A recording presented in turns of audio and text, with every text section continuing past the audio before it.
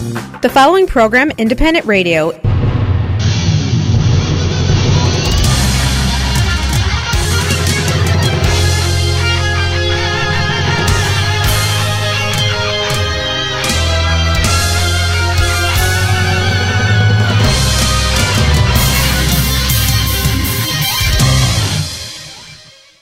Реклама. Завантажуйте та користуйтесь новою мобільною аплікацією Mobile Connect від «Самопомочі». Відтепер перевірка балансу, платежі, переказ коштів між рахунками та багато інших операцій можна зробити з вашого мобільного телефону.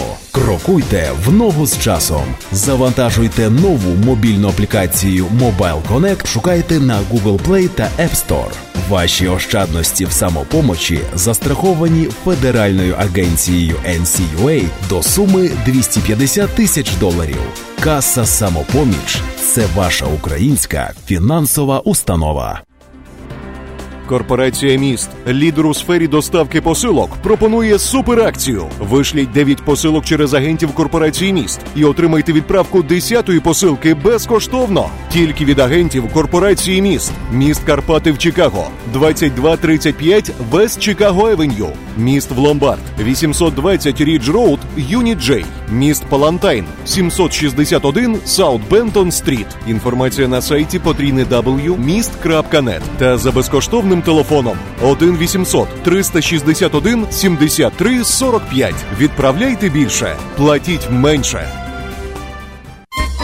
Магазин Eidas European Market and Deli – це завжди великий вибір натуральних продуктів до вашого святкового столу та щоденних покупок. Різноманітні страви домашнього приготування, ковбаси, полядвиця, домашнє сало, чебуреки та домашні пиріжки, ікра, консервація та спиртні напої з України. Все смачно та недорого. Магазин розташований за адресою 8301 West Grand Avenue, що на перехресті вулиць Грент і Камберленд, поблизу передмість Елмвуд Парк, Мелроуз Парк, Рівер Гроу. Eidas European Market and Deli. Всі натуральні продукти поблизу вашого дому. Потрібні водії CDL на роботу на локальних рейсах в Чикаго. Робота на дамп-траках по доставці будівельних матеріалів. Вимагається досвід роботи та мінімальний рівень знання англійської мови. Робота по 8-10 годин в день. Телефонуйте 773-512-2602. Локальна робота на дамп-траках 773-512-2602. Ексклюзивна пропозиція по доставці посилок в Україну. Від лідера ринку компанії Atlantic Express. Швидка, надійна та найдешевша кур'єрська доставка посилок в Україну авіа та морем. Відправляємо в Україну посилки та вантажі з Чикаго щотижня. Максимальна вага посилки – 110 паундів. Безкоштовно забираємо посилки з вашого дому в Чикаго та передмістях. Кожна посилка безкоштовно застрахована на $100. Найнижчі ціни та найкращий сервіс по доставці посилок в Україну. Atlantic Express. Лідер на ринку доставки посилок та комерційних вантажів в країни Європи. Телефон для довідок 708-907-3039. You know who you are. You're Ukrainian. And it's time for you to visit your ancestral homeland. Everyone who considers themselves Ukrainian should make at least one trip in their lifetime to return to their homeland and walk in the footsteps of their ancestors. It's time to go home, to a place you've never been. It's time to visit the homeland. Visit Ukraine at cobblestonefreeway.ca. Молоко, Skyway Group та Energy Promo.ua презентують Мірамі, Бакун, Юлік, Аладдін. З незабутнім концертом в Чикаго. Приходьте на нашу вечірку в п'ятницю, 14 вересня в Stereo Night Club. Початок о 8 вечора. Купуйте квитки онлайн на сайті молоко.us. Електронні логбуки компанії EasyLux. Це революційне комплексне рішення для транспортних компаній, основане на технології блокчейн. Електронний логбук, сканер документів, IF та Calculation та безліч інших функцій, що зроблять ваш бізнес простішим та більш прибутковим. Мобільна аплікація для iPhone та Android на 5 мовах, включаючи українську. Без контракту. Лише $29.99 в місяць, що включає вартість обладнання. Детальна інформація на сайті easylux.com. Телефон 1-800-670-7807. 1-800-670-7807. Сергій Притула та перше українське гумористичне шоу «Вар'яти» знову їдуть з гастролями у США. Хто не був на їхніх виступах, приходьте, і ви гарантовано не пошкодуєте. Хто був, на того чекатиме 100% нова програма, 100% найкращого настрою та сміху до сліз. 19 жовтня – Йонкерс, Нью-Йорк, 20 жовтня – Детройт, 21 жовтня – Чикаго, 26 жовтня – Випані, 27 жовтня – Клівленд та 28 жовтня – Філадельфія. Готуйтеся смакувати нові феєричні жарти, яскраві мініатюри, відверті монологи і запальні гумористичні пісні. Квитки та детальна інформація на сайті moloko.us. Організатор туру – компанія «Молоко». Генеральний спонсор туру – компанія Easy Lux. «Вар'яти» шоу знову у США. Не пропустіть.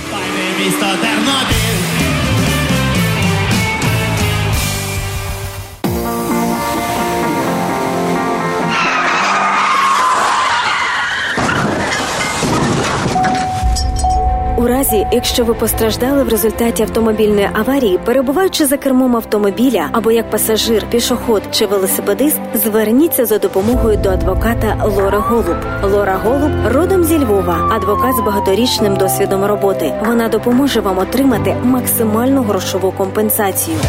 Телефонуйте в офіс адвоката Лори Голуб відразу з місця аварії 847-808-9500. При серйозних травмах можливе відвідання клієнта вдома та в лікарні. Ваш статус перебування в країні не має значення. Крім того, в офісі адвоката Лори Голуб займаються справами DUI та кримінальним правом. Телефонуйте на цілодобовий номер 847-808-9500. В офісі розмовляють українською. Адвокат Лора Голуб – ваш надійний захист. 847-808-9500.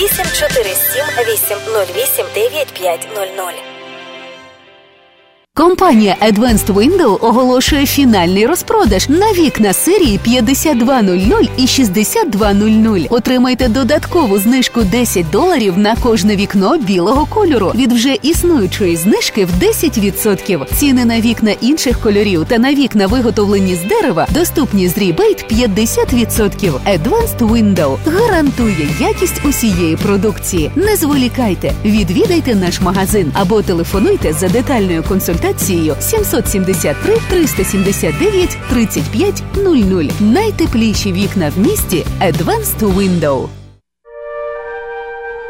Ми ніколи не замислюємося в буденному житті. Відходять у вічність близькі люди і рідні. І в цей трагічний момент до цього ще додаються додаткові проблеми, пов'язані з похоронами. Аби полегшити стресову ситуацію, варто заздалегідь звернутися до компанії CMAS – Cemeteries, Memorial and Service. Ця компанія, маючи ексклюзивні права на ділянку в українському секторі Elmwood Cemetery in River Grove, допомагає оформити всю документацію. Також можете замовити монументи та пам'ятники. Існує система значних знижок. Телефонуйте в компанію CMAS Cemeteries, Memorial and Service 708-702-8971.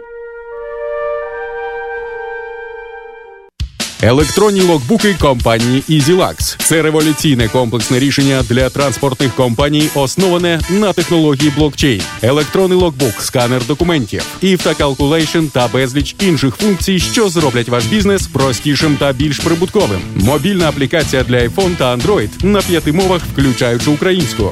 Без контракту. Лише $29.99 в місяць, що включає вартість обладнання. Детальна інформація на сайті easylux.com. Телефон 1-800-670-7807. 1-800-670-7807. Заснований в 1915 році Василем Музикою поховальний дім «Музика & Sons Funeral Home» в даний час працює і належить онукові засновника Майклу Музика. Поховальний дім «Музика» візьме на себе усі клопоти, пов'язані з організацією похорону. Це буде зроблено з дотриманням і вшануванням усіх українських звичаїв. Доступні різні варіанти захоронення або кремації, а також пам'ятники, квіти, великі каплиці, запис церемонії поховання на відео. Також можливе перевезення в різні країни світу для тих, хто бажає, щоб їхніх рідних поховали на батьківщині. Похоронний дім «Музика & Sons» розташований за адресою 5776 West Lawrence Avenue. При потребі можливе використання приміщень в інших районах міста. Тисячі сімей довірили похоронному дому «Музика» провести своїх рідних в останню путь. Довіртеся і ви. Додаткова інформація за телефоном 773-545-3820 або на сайті www.musicafuneralhome.com.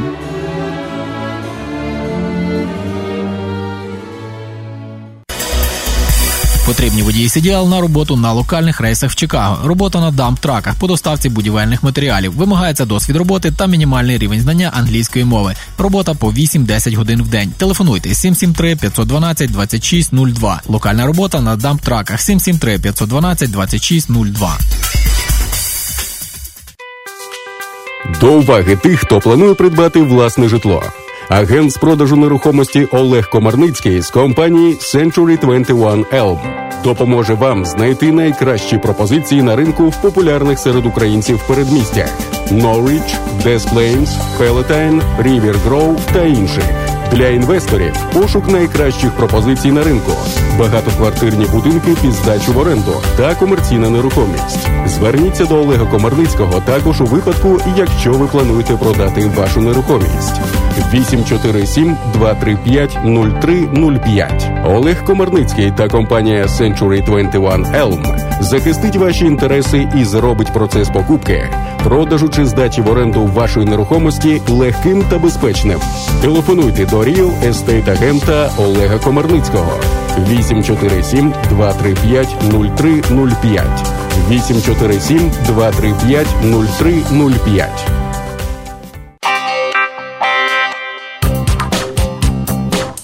Скільки людей? А чи стільки ж машин? Ви ще не вибрали? Вам в автопарк. Автопарк. Сімейний бізнес, якому довіряють. Покупка, ремонт, діагностика – все в одних руках. Персональний підхід до кожного клієнта і кожного авто. Автопарк в Мелроуз Парк. 847-301-1700. Український сервіс для українців. Деталі на сайті автопар.us.com.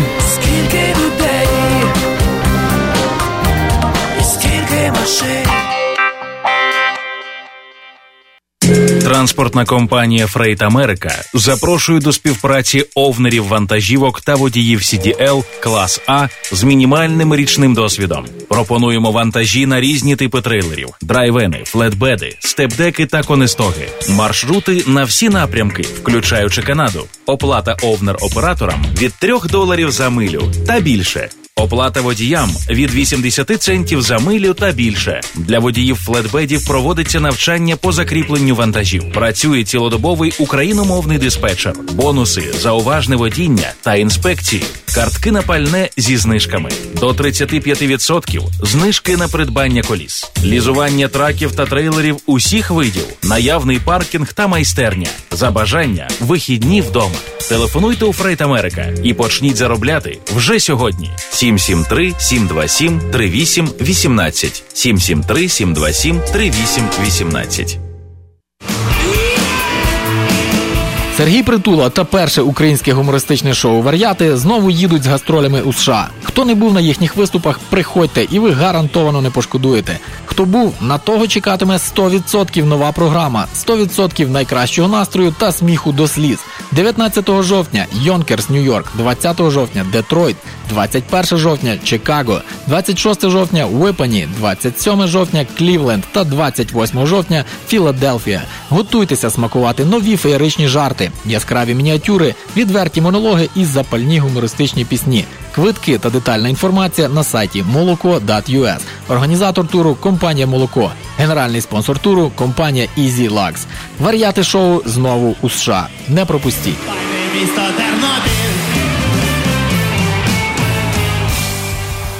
Зберегти ваші зуби здоровими і створити блискучу посмішку вам допоможе стоматолог Василь Барановський. В стоматологічному офісі проводяться пломбування та видалення зубів, встановлення коронок, мостів та зйомних протезів, встановлення та відновлення імплантів, процедури простої та глибокої чистки зубів, відбілювання зубів, вирівнювання зубів за допомогою новітньої технології Invisalign. Офіс поруч аеропорта Огер та відкритий 6 днів на тиждень. 2352 South Elmhurst Road в Маунт Проспект. Також Також в офісі проводять прийоми стоматологи Євген Ткачук та Надія Соболева. Телефонуйте для призначення візиту 847-621-2288. Приймаються всі основні види страхових планів. Для нових пацієнтів знижка 10% з промокодом «Незалежне радіо». Лікар-стоматолог Василь Барановський нагадує, зберегти ваші зуби від захворювань допоможе постійний профілактичний огляд. 847-621-2288.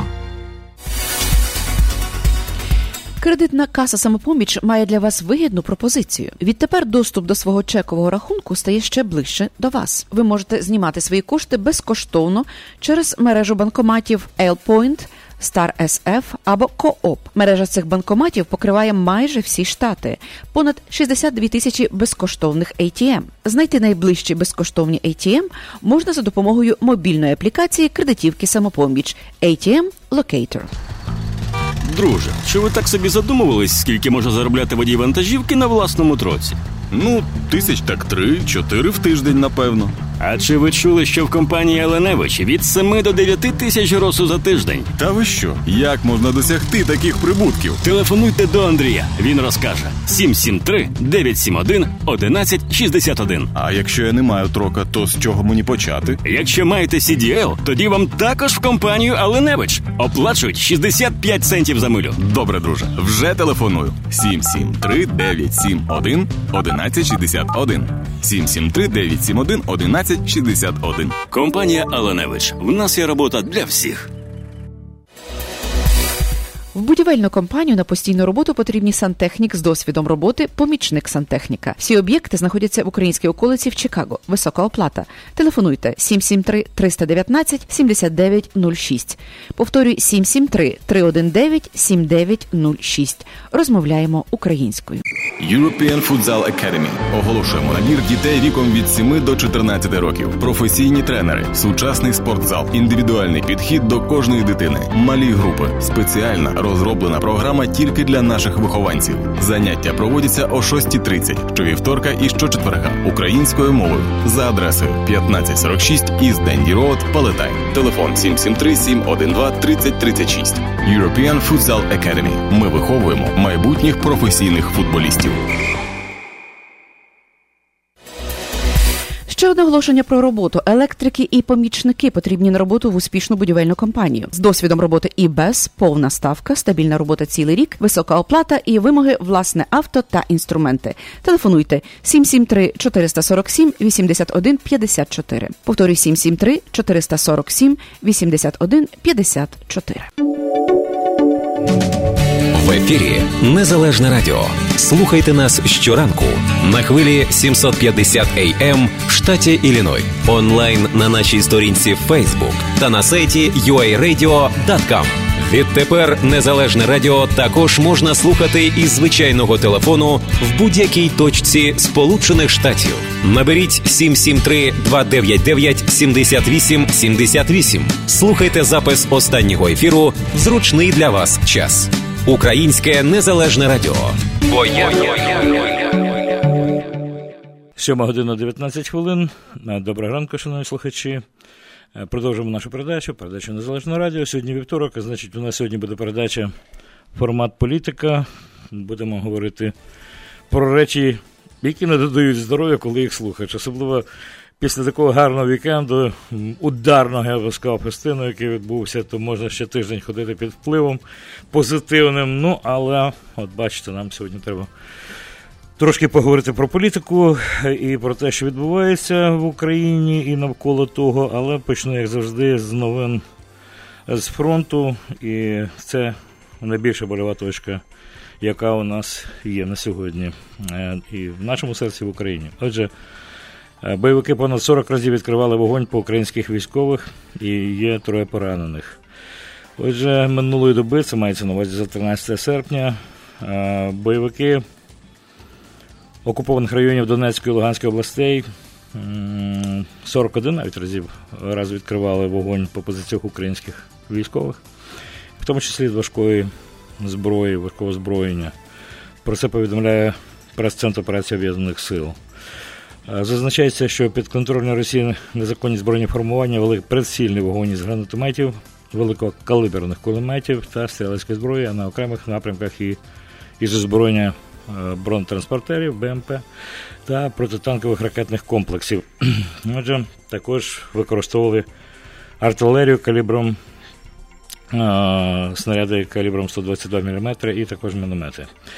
Я не буду перераховувати всі містечка, які обстрілювалися, але це більше 20 назв.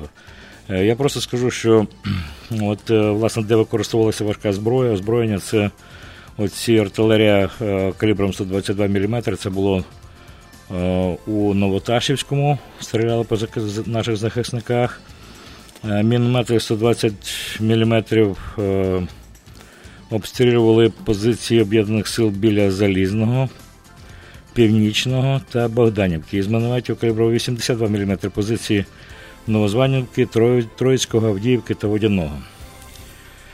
Отже, внаслідок бойових дій, перепрошую, сказав троє, слава Тобі, Господи, двоє військовослужбовців Об'єднаних сил отримали поранення. Йдеться в повідомленні. Повідомляється, що впродовж поточної доби бойовики двічі відкривали вогонь по українських позиціях і населених пунктах Палпіль та Широкино. Також додається, що за даними розвідки, 2 окупантів знищено і 5 дістали поранень. І це найсвіжіша інформація з фронту.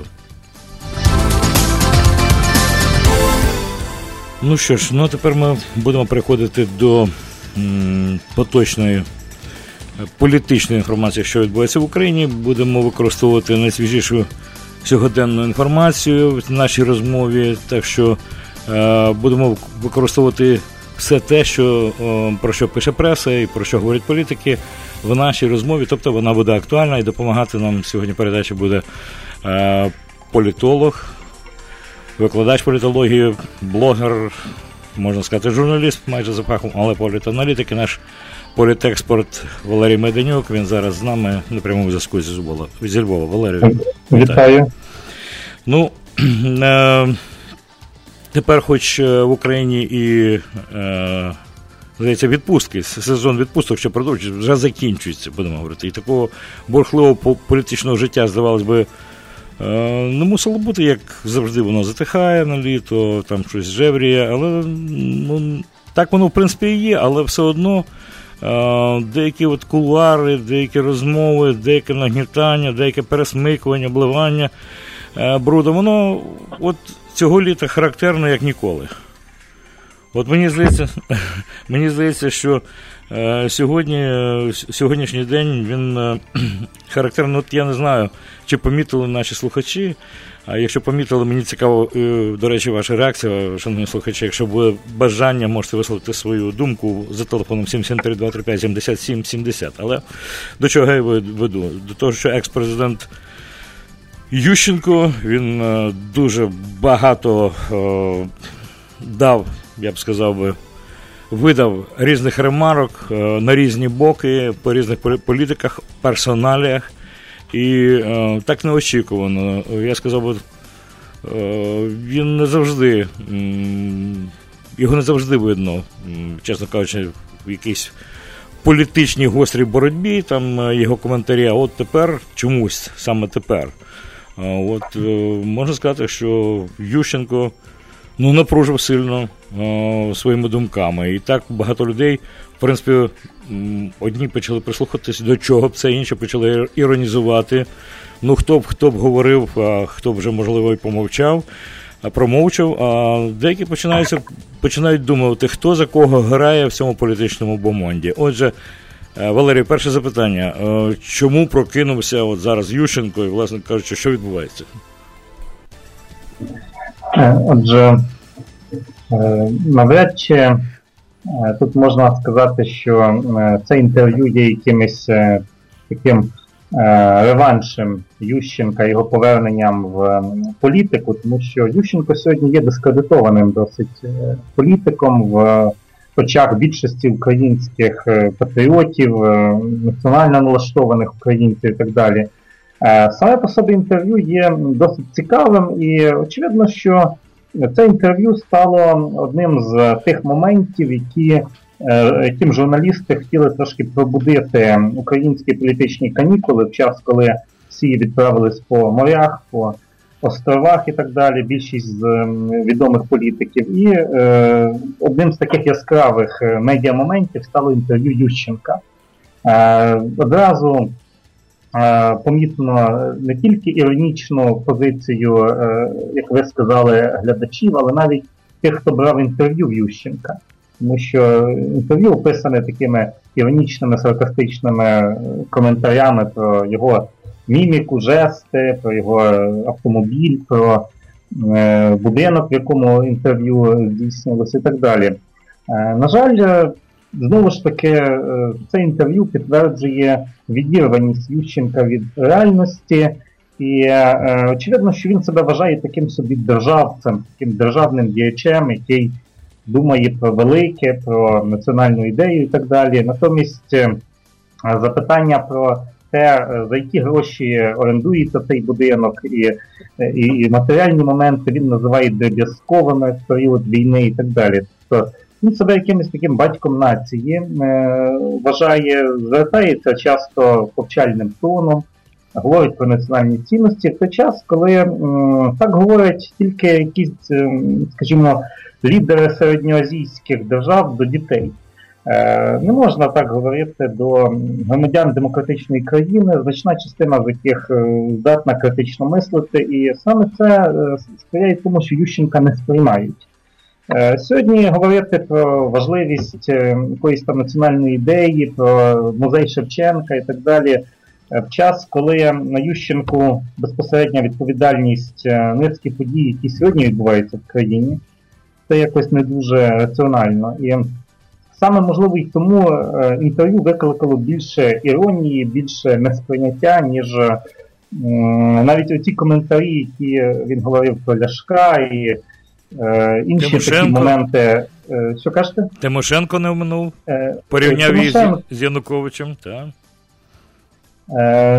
В принципі, тут це його позиція. Вона може бути як правильною, так і неправильною, але говорити про Ляшка як про людину, яка говорить правильні і чесні речі, в той час, коли більша частина країни сміється з нього як з популіста, і його витівки там з лопатами, з коровами і так далі, якось язик не повертається називати це чесними і правдивими політичними ідеями.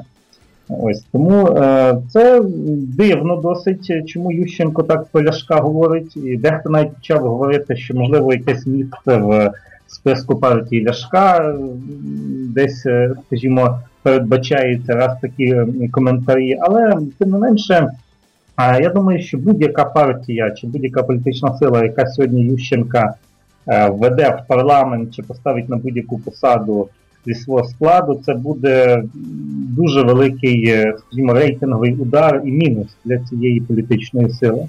Ющенко це сьогодні, можна сказати, токсичний персонаж української політики. Йому не вірять, його, скажімо, дехто зневажає за зраду надій Майдану, коли величезна народна довіра була до Ющенка. У 2005 році було кілька місяців, люди боялися, даїшники, чиновники боялися брати хабарі.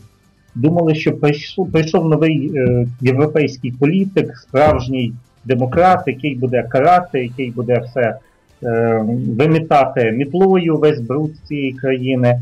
І олігарх Янукович сидів десь в Росії далеко, олігархи потікали за кордон, Ахметов сидів в Монако. Тобто можна було дуже багато зробити, можна було переламати ситуацію в країні і зробити сьогодні з України те саме, що чим сьогодні є Польща чи Чехія, тобто країну середнього достатку. Натомість ми бачимо, що Ющенко почав співпрацювати з олігархами, пізніше його діалоги з Януковичем, з Ахметовим взагалі зіпсували будь-який імідж народного лідера і так далі. І навіть той момент, коли він говорив, що Тимошенко хотіла призначити цього Медведчука в уряд, так а хто призначав пізніше Януковича прем'єр-міністром, як не Ющенко. Тобто багато сьогодні українців вважають, що не йому сьогодні говорити, тому що це людина, яка багато чого зіпсувала.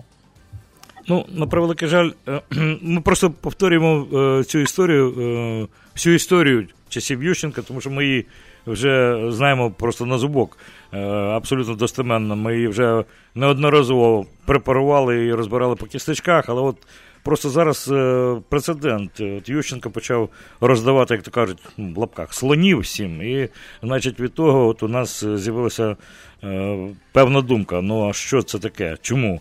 Ну, відверто кажучи, 3 години інтерв'ю, і справді де погані, де добрі, чомусь Ляшко добрий, ну, це пізніше ми до того дійдемо. Але мені подобається, що після 3-годинної розмови журналістам він сказав сакраментальні речі. Пошепки, так вже на виході. Каже, мені вже до, розумієте, якого місця ця політика, відверто говорить, прямим текстом. Зараз інше завдання. Зроблю музей, в якому хочу показати, звідки в моїй нації витоки. Тобто політика йому до одного місця, але він разом із тим 3 години говорив про політику. І разом з тим перемивав кістки всім і чомусь піарив Ляшка. Тобто, щось не збігається в цьому. Не збігається в цьому дуже багато, і от я вже так поцікавився по деякої думки, деякі, знов таки, політичні журналісти, вони вже так відверто говорять про те, що Ющенко це не просто так говорить про Ляшка, тобто він в цій виборчій кампанії, очевидно, буде його підтримувати. І вже такі розстановки роблять. Хто ж кого буде підтримувати з колишніх президентів, з екс-президентів? Ага, Ющенко за Ляшка, ага, Кравчук за Юлю, ти за Тимошенко, значить. Ну, а Кучма? Оскільки він там крутиться і зараз і перемовник, і очевидно, за Порошенка. Тобто весь час починають думати і вже на цій шаховій дошці починають рухати оці, знаєте, фігури і намагаються зрозуміти комбінацію, що відбувається. Якісь тілорухи, якісь певні закулісні вже, якщо не інтриги, то вже принаймні певні якісь якась енергетика, і куди ця енергетика буде спрямована. От тому, власне кажучи, дивовижно було, що після, значить, якогось мовчання, ну, по-перше, те, що Ющенко погодився на таке довге інтерв'ю, а по-друге, що він в цьому інтерв'ю, ну, вже, здається, вивернув все, що тільки міг вивернути. Здається, ми про це вже все знали, про його любові і нелюбові до того, бо це ж було наочно, вся країна дивилася і слухала по всіх засобах масової інформації, це протистояння з Тимошенко, цю постійну якусь боротьбу, і разом з тим, отак от, як країна йшла перекособочена кудись в бік, і вона прийшла, зрештою, донизу за часів Януковича, з легкої руки, знов-таки, Ющенка, якщо то можна так сказати. Хоча, по великому рахунку, ну от, відверто кажучи, з усіх президентів, які були, ну ми весь час в наших передачах постійно в наших розмовах говоримо про те, що, напевно, більш українського президента не було. Серед всіх, ну що, Кравчук, ну, продукт комуністичної системи, тобто, ну, інструктор ЦК, за відділом ЦК, секретар ЦК, при нозі Щербицького, ну, ким він міг бути? Ну, самі розумієте, так?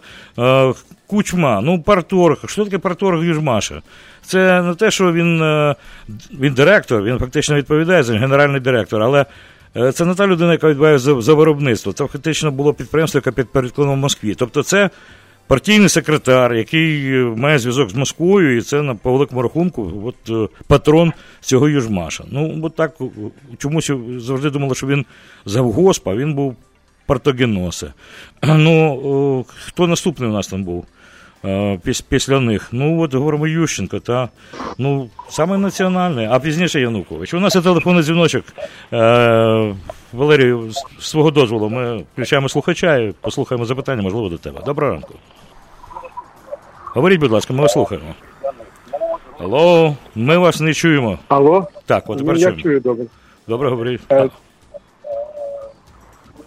Дайте слово гістю, ми Вадима слухаємо кожного дня. Давайте я вас слухаю, говоріть, хто там біля телефона. Дайте слово гістю, Вадим, ви знімаєте ефір. Це хто до мене звертається? Знаєте, до побачення. Подзвоніть нормально і говоріть нормально, окей?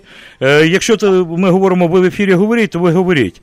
А не там Вадим, я не знаю, до кого Вадима ви звертаєтесь, тут може Святий Дух якийсь там Вадим є, у нас немає його. На превеликий жаль, чи на превелику радість. Давайте так, якщо хтось дзвонить, починає відразу говорити. Коли я говорю, ви в ефірі, будь ласка, включайтесь і продовжуйте тему чи ставте запитання. А то дайте слово гістю. Ну, дайте 3 рази. Ну і що далі? Окей, повертаємося до розмови, Валерій. Давай далі повертаємося, що у нас на сьогоднішній день актуального. Ну, актуальне, здається, ще зараз і скандальне – це Медведчук. Тема Медведчука, тема фільму про Сенцова, перепрошую, про Стуса. І також танці дружини Медведчука, які передбачаються на знімальному майданчику. Отже, яка реакція до всього цього, тому що це знов-таки неспроста і дуже така ситуація пікантна, я сказав би. Так, дуже таким інформаційним вибухом навіть стала ситуація, коли, здавалось би, такий класичний вже фільм про українського дисидента раптом стає в епіцентрі скандалу, бо Медведчук хоче вплинути на сценарій і дзвонять до режисера, вимагають усунути якісь там сцени і так далі, де присутній Медведчук.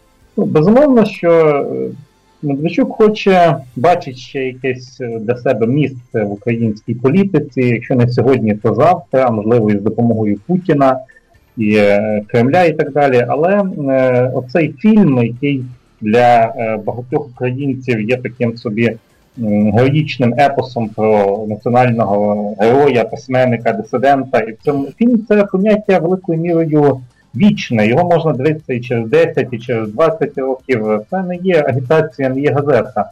І якщо в фільмі десь буде фігурувати негативна згадка про Медведчука, про його роль в засудженні Стуса, а нещодавно навіть юристи проаналізували дії адвоката Стуса відносно Радянського кримінального кодексу і встановили, що він не подав жодної скарги, жодного протесту, нічого не зробив для захисту свого підозрюваного і сам його називав антирадянщиком, сам його, по суті, звинувачував, хоча і Стус себе не визнавав винним. Все це буде дуже негативно впливати на імідж Медведчука, який хоче йти очевидно, потрапити в парламент наступного скликання. І тут буде такий негативний піар щодо нього, хоча і так вже без того його багато хто вважають таким демонічним образом української політики. І дуже багато українських патріотів обурюються, чому ніхто не посадить Медведчука, чому ніхто не з влади не порушить кримінальну справу за державну зраду і так далі. Тобто також дуже таке цікаве питання, хоча очевидно, що Медведчук є якоюсь такою певною монетою для Порошенка в торгах з Росією. Він буде переговорником і для росіян, як свій, і для українців, як начебто свій. Тобто це людина, яка буде і вашим, і нашим служити, і тому це як контакт з Росією, як канал зв'язку з Росією. А очевидно, що Медведчука ця роль не влаштовує, він хоче собі далі пробивати місце в українській політиці і впливати на якісь серйозні процеси. Хоча багато хто говорить, що він і зараз має якісь латентні впливи і дуже серйозно сьогодні співпрацює з партією «За життя» Вадима Радимовича. Тобто він сьогодні є сірим кардиналом, а він хоче бути гравцем в українській політиці. Ну, мені цікаво, взагалі, ми вже трохи говорили про це, і такий розголос, який от зараз відбувся, власне кажучи, з цим фільмом про Стуса, і знов-таки з тією можливою участю його дружини в танцях з зірками, то все це справді, оскільки про це так багато пишуть зараз, і так багато про це говориться і звертається на це уваги, то можна сказати, що цей такий шкандаль є знов-таки великою рекламою, популяризацією того, вже політичного трупа, витягання його на поверхню Медведчука, ну, як би там не було. Він просто присутній на язиках і присутній в пресі всюди в останні дні. Це, можливо, справді такий негативний піар є піаром все одно. Все одно це в якійсь мірі реанімація, чи не правда? Як засвідчує практика, що будь-який піар людини, навіть негативний піар, він завжди створює якісь симпатії там 2-3-5% людей. Навіть якщо будуть регулярно по телевізору показувати відвертого покидька, то якихось 5% знайдеться, яким він буде подобатися, чи епатажністю, чи нестандартністю, чи відповідати їхнім іншим якимось контрсуспільним вподобанням. І тому будь-який піар буде забезпечувати Медведчуку якусь додаткову політичну підтримку. І навіть той факт, що, зокрема, телеглядачі каналу News One, який є близьким до Вадима Рабіновича, голосуванням підтвердили, що Медведчук є тою людиною, яка зможе зупинити війну на Донбасі, і це прокоментували експерти, політологи і так далі. Це створило враження в людей, які ще не в курсі, нібито Медведчук це такий менеджер кризових ситуацій, який зможе по всій своїй одіозності, але завдяки своєму професіоналізму вирішити нагальні проблеми, які сьогодні терзають нашу країну. І цей скандал, потім це голосування, де його, скажімо, визначають як ключовою важливою фігурою для нашої кризи, це все створює йому політичний імідж, надає йому електоральних відсотків і є свідченням того, що Медведчук серйозно хоче входити в українську владу. Будемо бачити. Я єдину ремарочку додам, що він піариться на News One не тому, що він там на каналі Рабіновича. Зараз з'явилася інформація про те, що Медведчук є співвласником каналу News One. Так, є дуже багато навіть таких непідтверджених даних, що не тільки цього каналу, а і деяких інших дуже впливових каналів. І жодних доказів ми не маємо, щоб так говорити, але про це люди кажуть. І дивлячись, що ці канали дуже часто критикують владу за будь-що, навіть там, де її можна і не критикувати, і створюють атмосферу паніки, недовіри, тривоги, повної апатії в суспільстві. Це все дуже нагадує ситуацію інформаційної війни, коли Кремль намагається посіяти паніку в країні, і саме така інформація, яка деморалізує, вона діє краще за будь-яку військову перемогу. Ну що ж, зараз на цій хвилині ми мусимо перейти на рекламу. Після реклами ми повернемося. Нагадаю, у нас в прямому ефірі програма «Формат політика» і політексперт Валерій Майданюк, але за кілька хвилин ми будемо знову з вами після реклами. Щодня до столу Олейс Маркет. Спеціальні ціни протягом тижня в мережі магазинів Wallace. Wisconsin Brick Cheese – 2,99 за паунд. Морозиво Дінс – 2,99 за упаковку. Хліб закопанський вагою 1 паунд за 99 центів. Ребра яловичі – 4,89 за паунд. Ці та багато інших м'ясних делікатесів, овочів, фруктів та випічки в магазині Wallace Market за адресою 1731 West Golf Road, Mount Prospect. Також лише цього та наступного тижня Wallace Market дає знижки кожному покупцеві 10%, а щосереди усім пенсіонерам знижка 20%. Все, що вам потрібно, сказати касиру, що ви почули про цю акцію в ефірі Незалежного радіо. Щодня до столу Олейс Маркет. Олейс Маркет. І оголошення. Bellman Sausage in Elk Grove Village запрошує на роботу спеціаліста з обліку продукції з добрим знанням комп'ютера для введення даних в систему. Гарантуємо 40 годин на тиждень. Потрібен диспетчер на склад для введення документації замовлення продукції. Повна ставка. Телефонуйте до Майка. Телефон 847 302 80 11. 847 302 80 11. Увага! Потрібні на роботу спеціалісти для встановлення сайдингу з досвідом роботи в будівельну компанію Chicago Siding and Roofing. Висока оплата щотижня. Стабільна робота цілий рік. Об'єкти знаходяться в Чикаго. Телефон 773 372 35 69. Повторюю, 773 372 3569. Салон європейських меблів EQ Салон. Висока якість, сучасний дизайн та доступні ціни на меблі від провідних виробників меблів з Європи. Спальні, вітальні, дивани, кухонні куточки та багато іншого. Широкий асортимент з понад 500 різних типів тканин та кольорів. Наша основна мета – допомогти нашим клієнтам виражати свій особистий стиль у себе вдома. Можливість індивідуальних замовлень та фінансування під 0%. Завітайте в наш шоурум за адресою 411 Б'юзі Роуд, Велк Гроув Вілледж. Телефон 312 536 9565. Деталі на сайті eqsalon.com та на сторінці EQ Salon Facebook.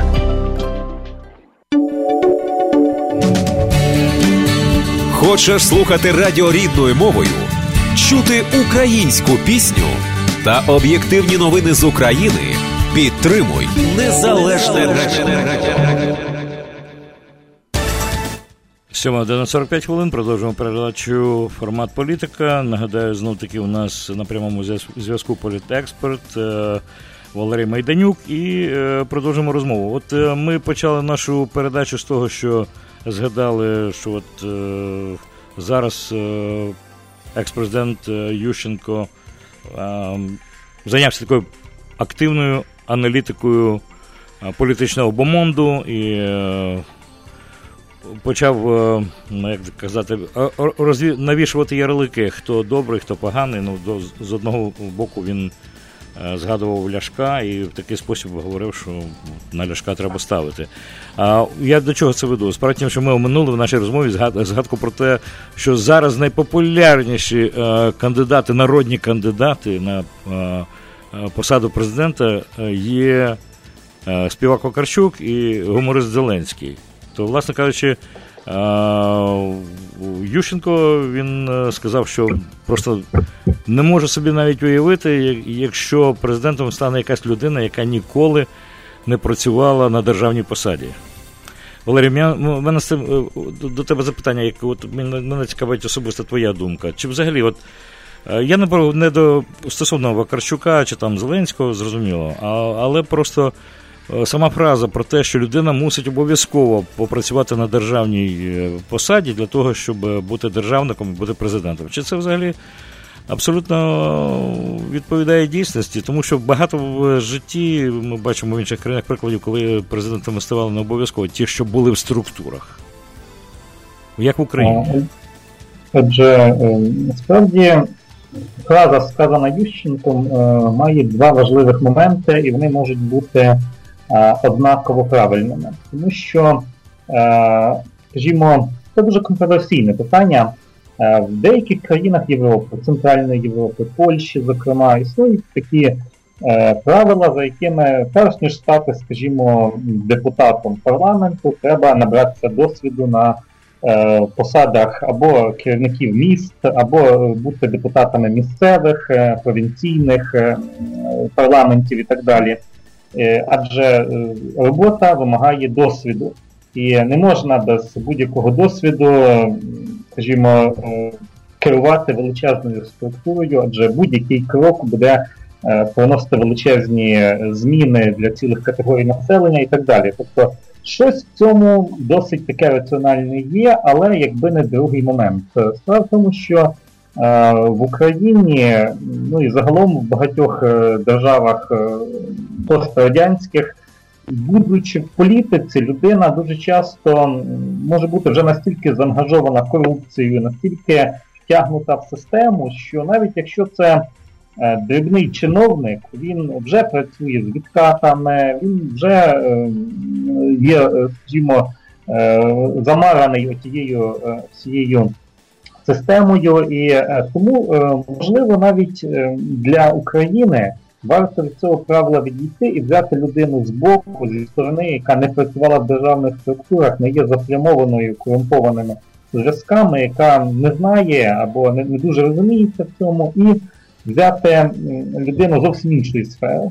Тобто в нашій країні, враховуючи масштаби корупції, і цю корупцію вже називають ряд міжнародних представників найбільшою проблемою держави, навіть кажуть, президент США про це вже говорив, що, можливо, навіть і це раціональне правило, яке спрямоване на те, щоб покращити управління державою, воно вимагає винятку для України. Можливо, нам треба людину без досвіду для того, щоб вичистити країну від багатьох негативних речей, які в нас коренилися саме завдяки цим людям з досвідом. Тому що насправді українські корупціонери – це люди дуже розумні, дуже хитрі, які настільки досвідчені, що вони дуже легко обходять закон. Можливо, нам настільки хитрих і досвідчених людей в знаннях, як обходити закон, і не треба на посаді президента. Ну що ж, в принципі, от думка збігається. Я не знаю, як наших слухачів. Наші слухачі не телефонують чомусь і не висловлюють свої думки. Є телефонний дзвіночок. Доброго ранку, слухаємо вас. Дякую за дзвінок. Говоріть, будь ласка. Алло? Доброго ранку, доброго дня. Скажіть, будь ласка, а от на рахунок будь-якої людини необхідні гроші, $100,000 в Україні на вибори.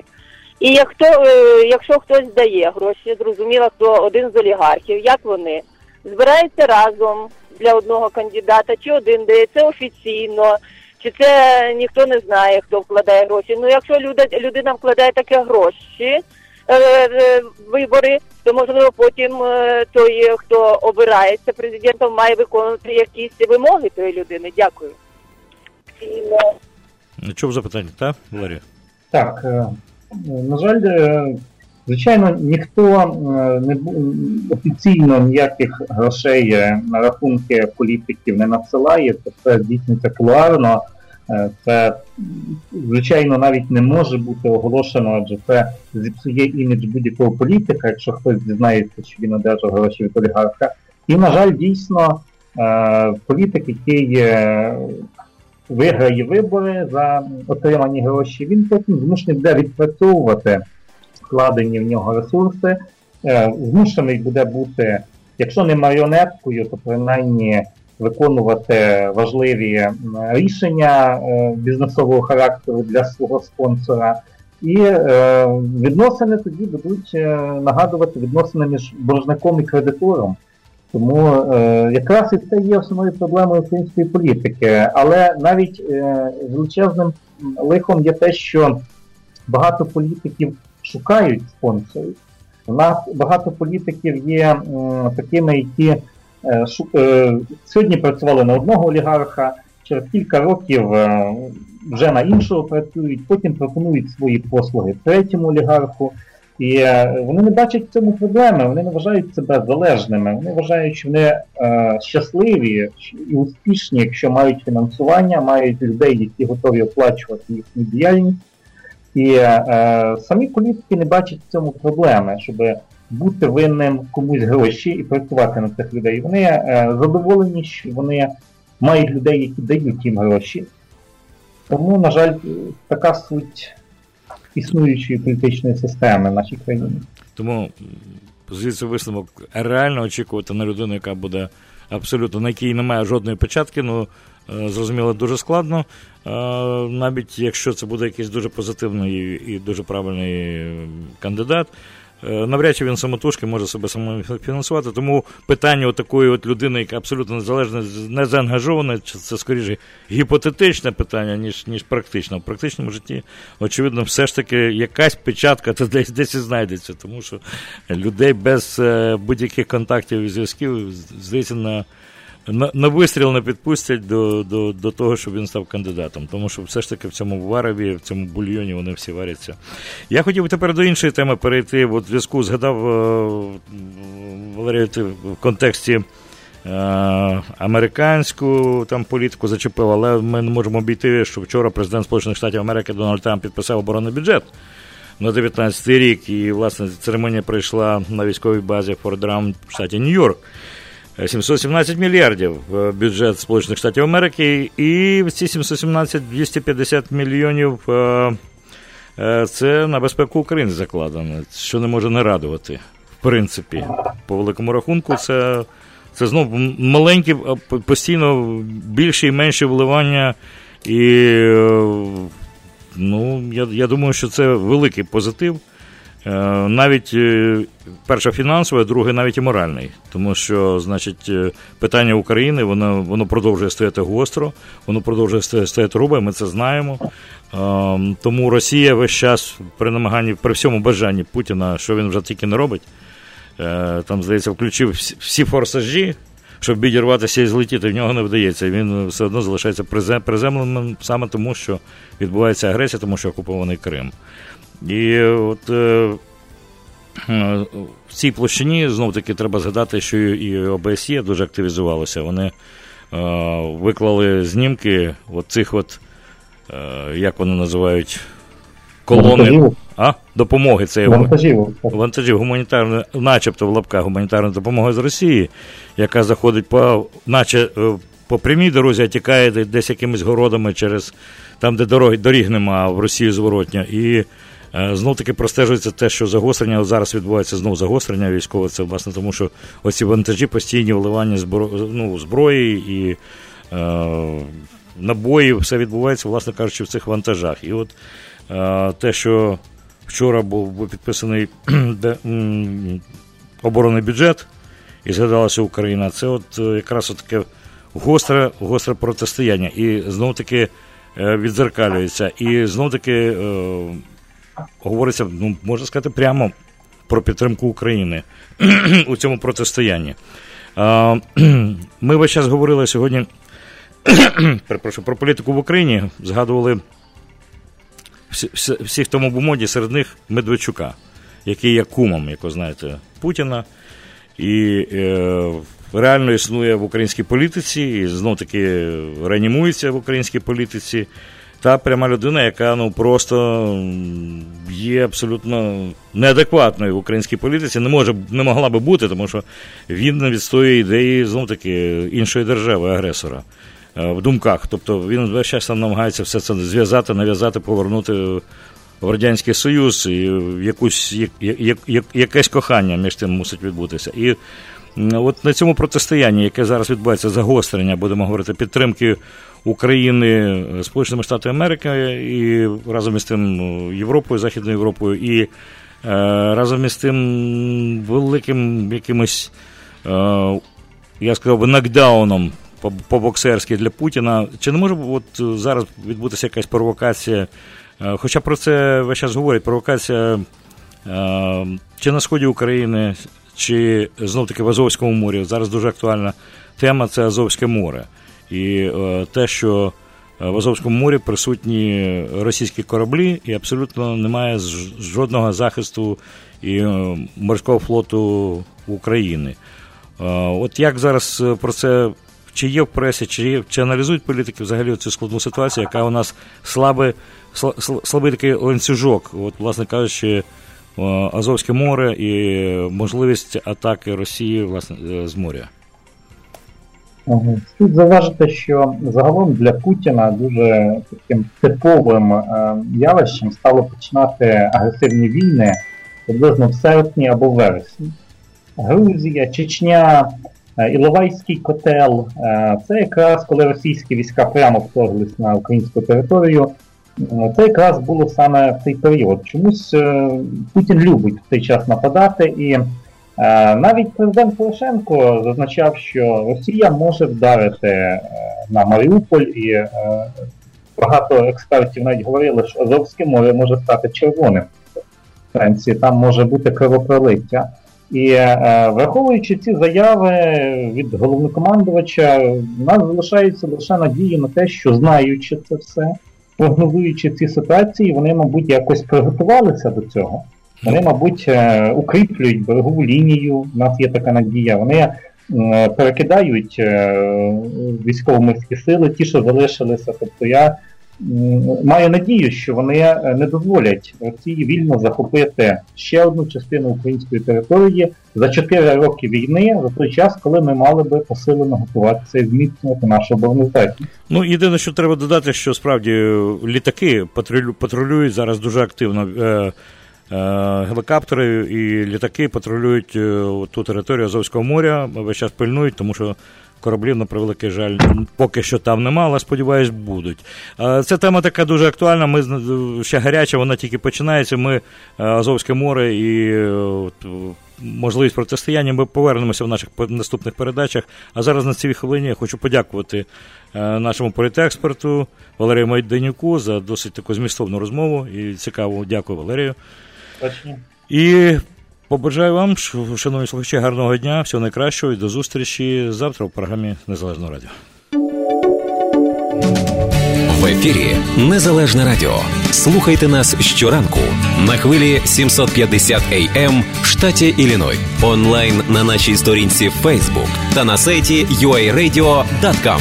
Відтепер Незалежне радіо також можна слухати із звичайного телефону в будь-якій точці Сполучених Штатів. Наберіть 773-299-78-78. Слухайте запис останнього ефіру в зручний для вас час. Українське Незалежне радіо. Бо я